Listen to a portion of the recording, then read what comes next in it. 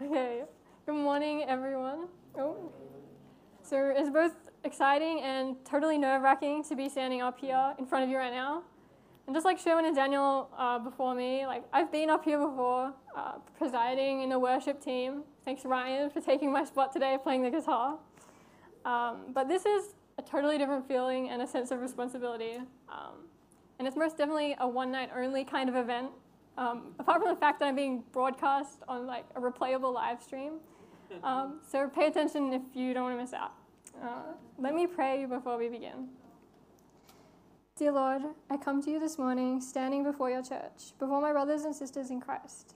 I would like to ask, Lord, for your peace in me, that I may not falter and that also you may speak through me to your beloved children. In your name I pray. Amen. So, since my title today is Thoughts on Thoughts, I've decided that it's most fitting to simply give you guys the next 25 minutes to think about the scripture reading. So, of course, I'm joking. I'm not going to make you guys do that. But I would encourage you this afternoon, if you want to spend time in your own study about what I talk about. So our focus for today is on Philippians 4, verse 8. But before we really get into this verse, I think it's important that we understand the context a little bit.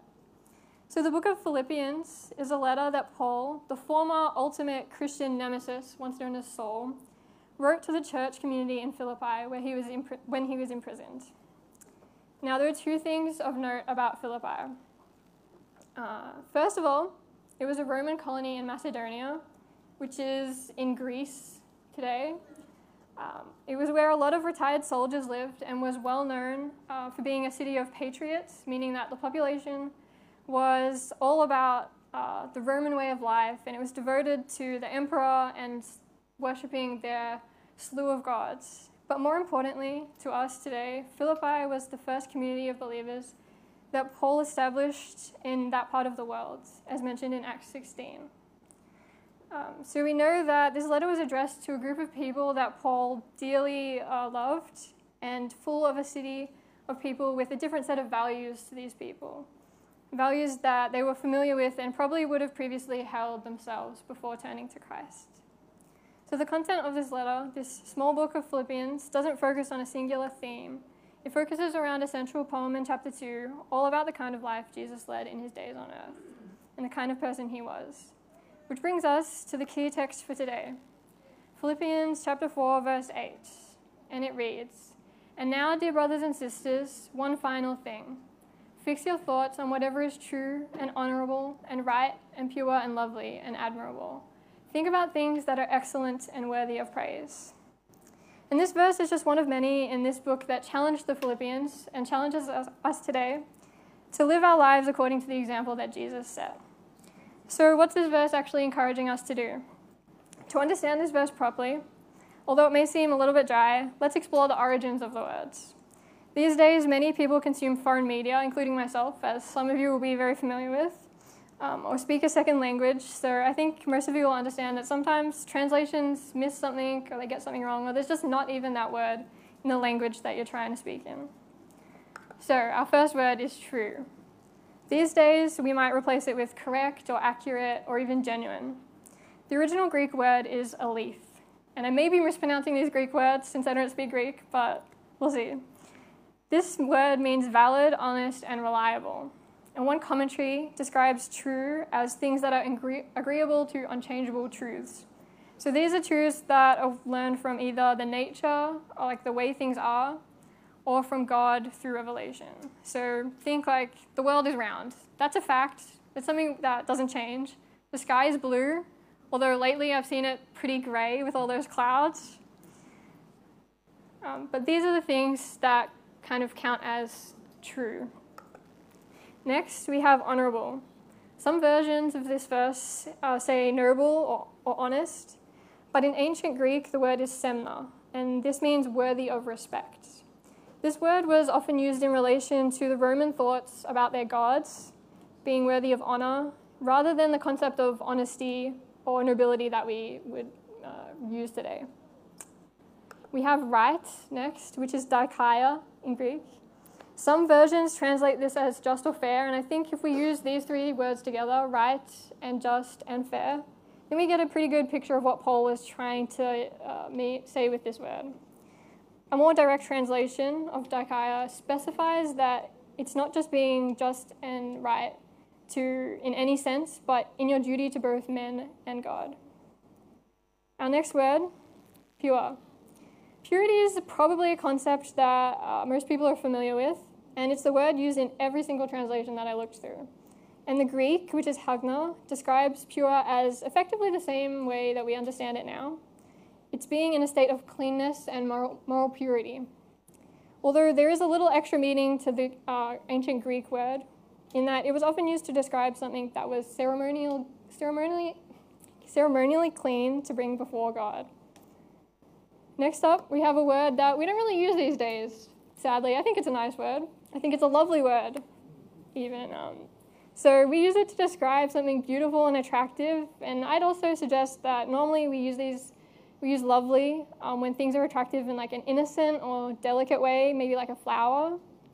And in Greek, Paul used the word prosphile, which doesn't really have anything to do with beauty, actually, but it describes what is amiable or friendly or pleasant. We're almost at the end of our list, so stay with me just a little bit longer, but we have admirable next, or euphema. This word is a little trickier than some of the previous words. When I tried to think of a situation I would use it in, the only thing I could really come up with was like, oh, that's admirable of you, when someone does something that I respect them for, or maybe something that I would like to see myself do. Something like an example to look up to. A specific definition more connected to this original word, euphema, though, would be something that is praiseworthy because it measures up to the highest standard. So not just something that's a great act or anything like that. Praiseworthy because it measures up to a higher standard. We finish the main list in that first bit of the verse and reach our penultimate adjective, which is excellent, or arit in ancient Greek. There's something particularly interesting about this word. This is the only time that Paul ever used it in all of his writing. It's a very broad word, and it describes every kind of excellence, from the quality of a field or an animal to the virtue of man. It's been suggested that Paul used this word here in order to make a stronger connection to the people that he was addressing. Like I mentioned at the start, the Philippians weren't like Christians to start off with. They were founded in a community of people, a pagan community or secular community. And just like these days, how it's hard to understand someone when they're using a lot of jargon, there were words that are specific to an area of expertise. So as a designer, if I started talking about letting or creep or orphans or widows, or just to bring in food and match everyone else, if I was talking about tofu, many of you would not have a clue as to what I'm talking about, and you might feel isolated. But another designer, especially one who works with typography or publications, they would understand. And by the way, the tofu that I'm talking about isn't food, so it's almost a mention of food, but not quite. It's those little square boxes with a question mark in it that you might see online or in a text message, which normally replace like an emoji that you don't have in your software. So, fun fact for the day. Just in the same way that a non-designer wouldn't understand when I'm using design-specific language, I also wouldn't understand what a lawyer was saying, or a surgeon, or an engineer, or a chemist. Sometimes I have absolutely no idea what my brother, who's in his final year of high school, is talking about when he's talking about his chemistry class. So I'm totally lost at that level of chemistry. I can't imagine like a higher level. And even when I was new to Singapore, like 5 or 6 years ago, I had a hard time understanding what the other youth were saying. They kept talking really fast in all these dialects and like throwing in bits of like words from all sorts of languages. And now I've come to understand it a little bit. And it no longer seems like they're speaking really fast, but it was really tricky at the start. But this is why Paul uses this really broad word, arit. He wants even the newest members of this Christian community in Philippi to be able to grasp onto what he was saying, what he was trying to mean, telling them that if this old pagan, or secular, as we might say now, idea of excellence has any meaning to you, start with that. Think of the highest quality things in your life before Christ, in your general day-to-day going about, and use that as a point to push you higher as a Christian. And finally, you might notice this isn't Greek, but I couldn't find the right Greek word or phrase for it. But it's worth mentioning because worthy of praise, if you remember a couple of minutes ago, is what I used to describe the word admirable. So why is it here if it's technically the same as before? Well, firstly, things that are repeated are typically repeated for emphasis to show that they're important, and I think that's part of it. But this isn't just a reinforcement of what Paul already said. Admirable is a word that usually refers to people or events or places, things, but worthy of praise refers specifically to God. It centers itself on the attributes and action of God revealed to us through Jesus and the Bible. So, now that we have a better understanding of all these things that Paul said, told us to think about, let's move on to how we can actually apply this to our lives and why it's important. Because as much as we try and say or think the things that Paul has listed, there are times when it really isn't possible. Just a couple of, in the recent years, a psychological construct known as toxic positivity has kind of come around. This is the belief that in many and all situations, people should always maintain a positive mindset, no matter what happens. You might identify this type of positivity in yourself or in others by seeing, if you're hiding your painful emotions, your grief, your sorrow, or your anger or distress. If you feel guilty when you feel these emotions, or if you're ignoring your problems, which is something that I'm guilty of. There's one person in the Bible who stands out as someone who had every reason to think things that weren't lovely or admirable or excellent or anything else on this list. And that was Job. The book of Job is surprisingly long, given that it's only about one man. It's 42 chapters. And it's only about one event in Job's life too. So it's a pretty important event if it took up so many pages. We start off with Job's story with hearing all about how great a man he was. If I'm going to paraphrase Job 1, verses 1 to 3, it says that Job was a man who was blameless and upright. He feared God and he shunned evil. He had a fair number of children and thousands upon thousands of livestock, and he was the greatest man among the East, everyone in the East even. And then all of a sudden, all he had, all his sons and daughters, all his servants, everything perished. He was left with only himself and his wife, and Job was even afflicted with painful sores all over his body. And then in chapter 3, he begins to speak his mind, wishing that he had never been born. He lamented over the fact that he didn't die as an infant, and that the people who seek out death due to the bitterness of their soul, they never seem to find what they wanted. In chapter 6, we see him hopeless.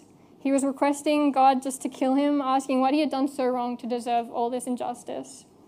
In chapter 7, verses 11 to 16, Job repeats that he'll complain, he'll voice his anguish, and he says once more that he despises his life and would rather die than keep on living.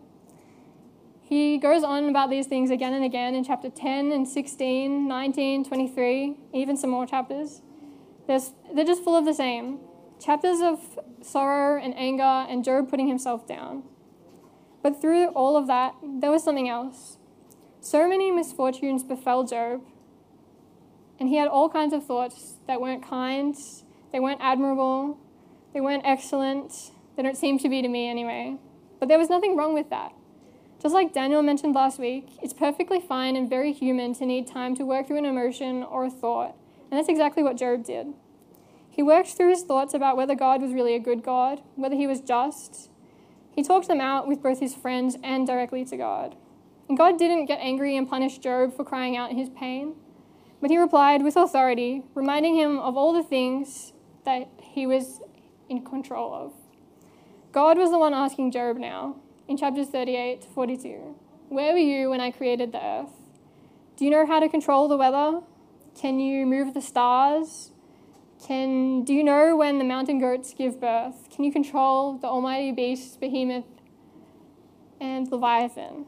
God mentions situation after situation that Job would have no idea about in order to remind him of his place and of God's power. And we end with seeing that God is not angry with Job at all.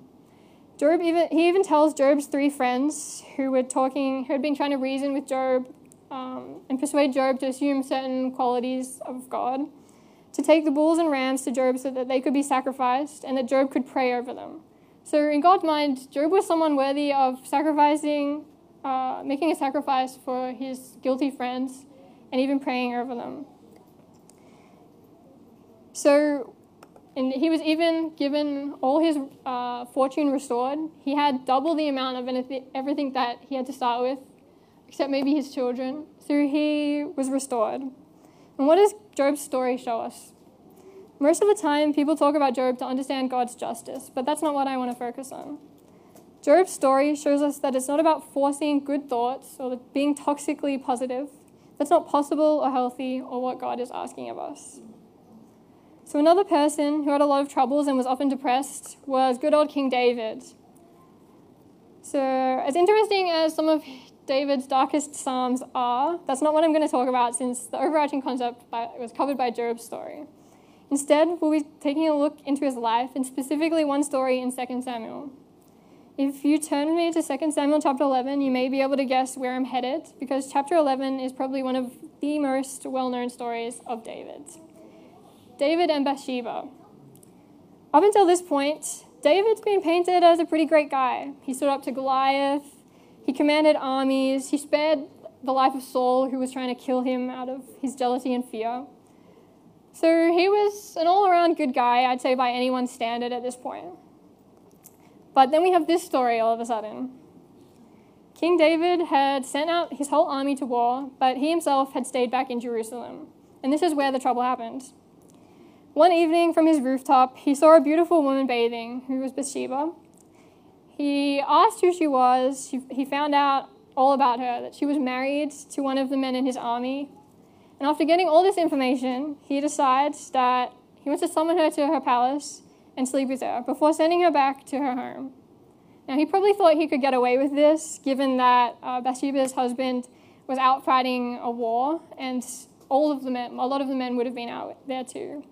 But David had created a bit of a problem for himself. Bathsheba was pregnant, and her husband, like I just said, was not around. He was fighting a war and wouldn't be back for some time.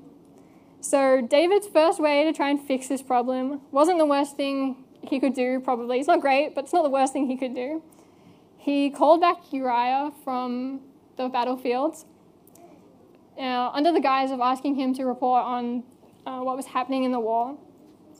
And then he told Uriah that while he was in the city, he should go and spend some time with his wife. But he found out the next morning that Uriah never went back home. He had slept out in front of the palace because his men on the battlefield were sleeping under the stars, and so should he. So David tried once more before sending Uriah back with what was most definitely the worst solution, definitely morally.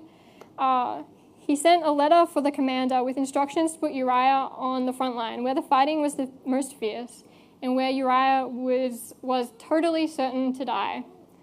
And die he did, so David got what he wanted in the end, I guess.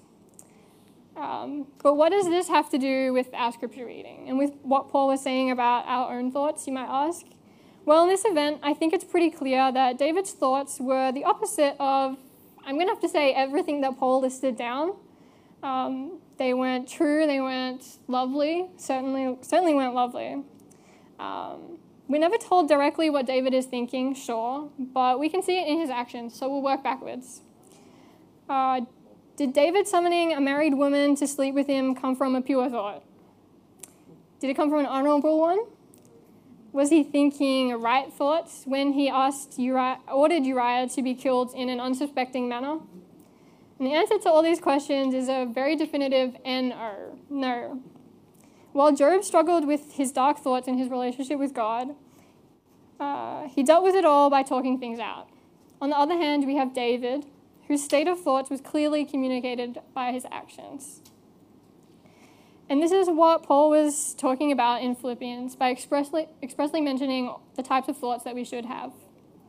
In Philippians 4, verse 9, it reads, "Whatever you have learned or received or heard from me or seen in me, put it into practice, and the God of peace will be with you." Paul tells the Philippians to put things into practice. Practice implies action, and just like how what we keep our mind on is reflected by our words and what we do, as shown through David's story especially. So this verse and this passage, it's not simply a list of things we should or shouldn't do. It's not telling us be this and be that and there's nothing else. It's just black and white. It's not like that. Its purpose, and mine today as well, is to bring attention to our thoughts and to what God wants us to think about in order to become a more mature Christian. To empower people to discern for themselves, just like how Paul ended this verse openly with, if anything is excellent or worthy of praise. This whole passage is encouraging, advocating peace and hope and joy. And can you have those things when you focus on the opposite of all these things? On the destructive or the depressive or the devilish? I've been there. I've been bogged down in those thoughts, surrounded by the darkness and not by peace and not hope and certainly not joy. So I know that it's not possible. And even though I've been aware for a while that I wanted to change some of my thinking patterns and some of the things I focus on, writing this sermon was both a learning opportunity and a struggle. I found myself pushing back writing this script because I thought that if I ignored it, then somehow magically it would go away and I wouldn't have to deal with it. And because thinking about writing the sermon and trying to write it, I've kept having all of these intrusive thoughts that I don't have anything to say, that I don't deserve to be saying anything, because this is something I struggle with myself. And I don't deserve to be up here because I kept putting it off. I didn't feel like I was good enough. But I was encouraged by a friend and a mentor, and once I really got into writing this, I was also encouraged by Paul and Job and David and other stories that I looked into. So how can we follow Paul's advice?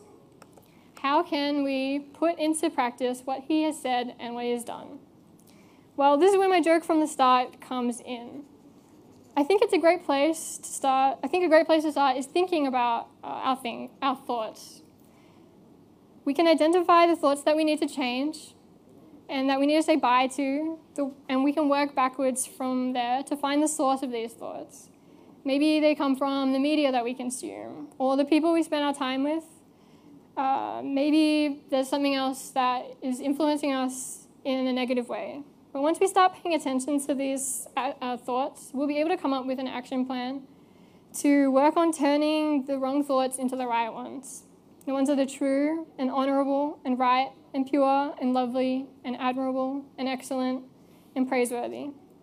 Because keeping our minds on all these things helps us to stay strong in our beliefs and reflect God in our lives, which I think was Paul's ultimate goal. So I want to end with a quote that hopefully is catchy enough to stick with you if nothing else has. And it goes like this. What's your thoughts? Because they become your words. What's your words? Because they become your actions. What's your actions? They become habits. What's your habits? They become character. And what's your character? For it becomes your destiny. Thank you.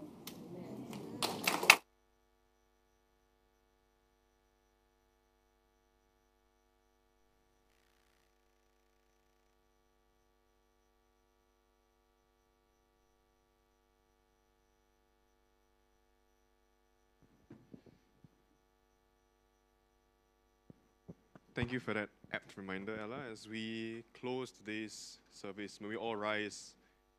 And as we sing, let us remember that whatever we do, whatever our thoughts we have, we surrender everything to the Lord.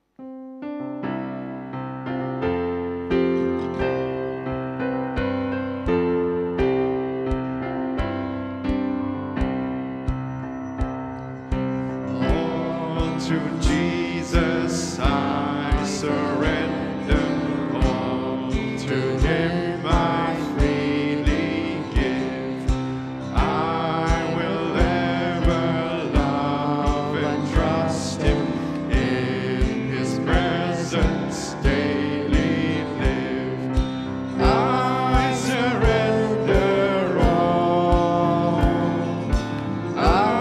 Surrender all.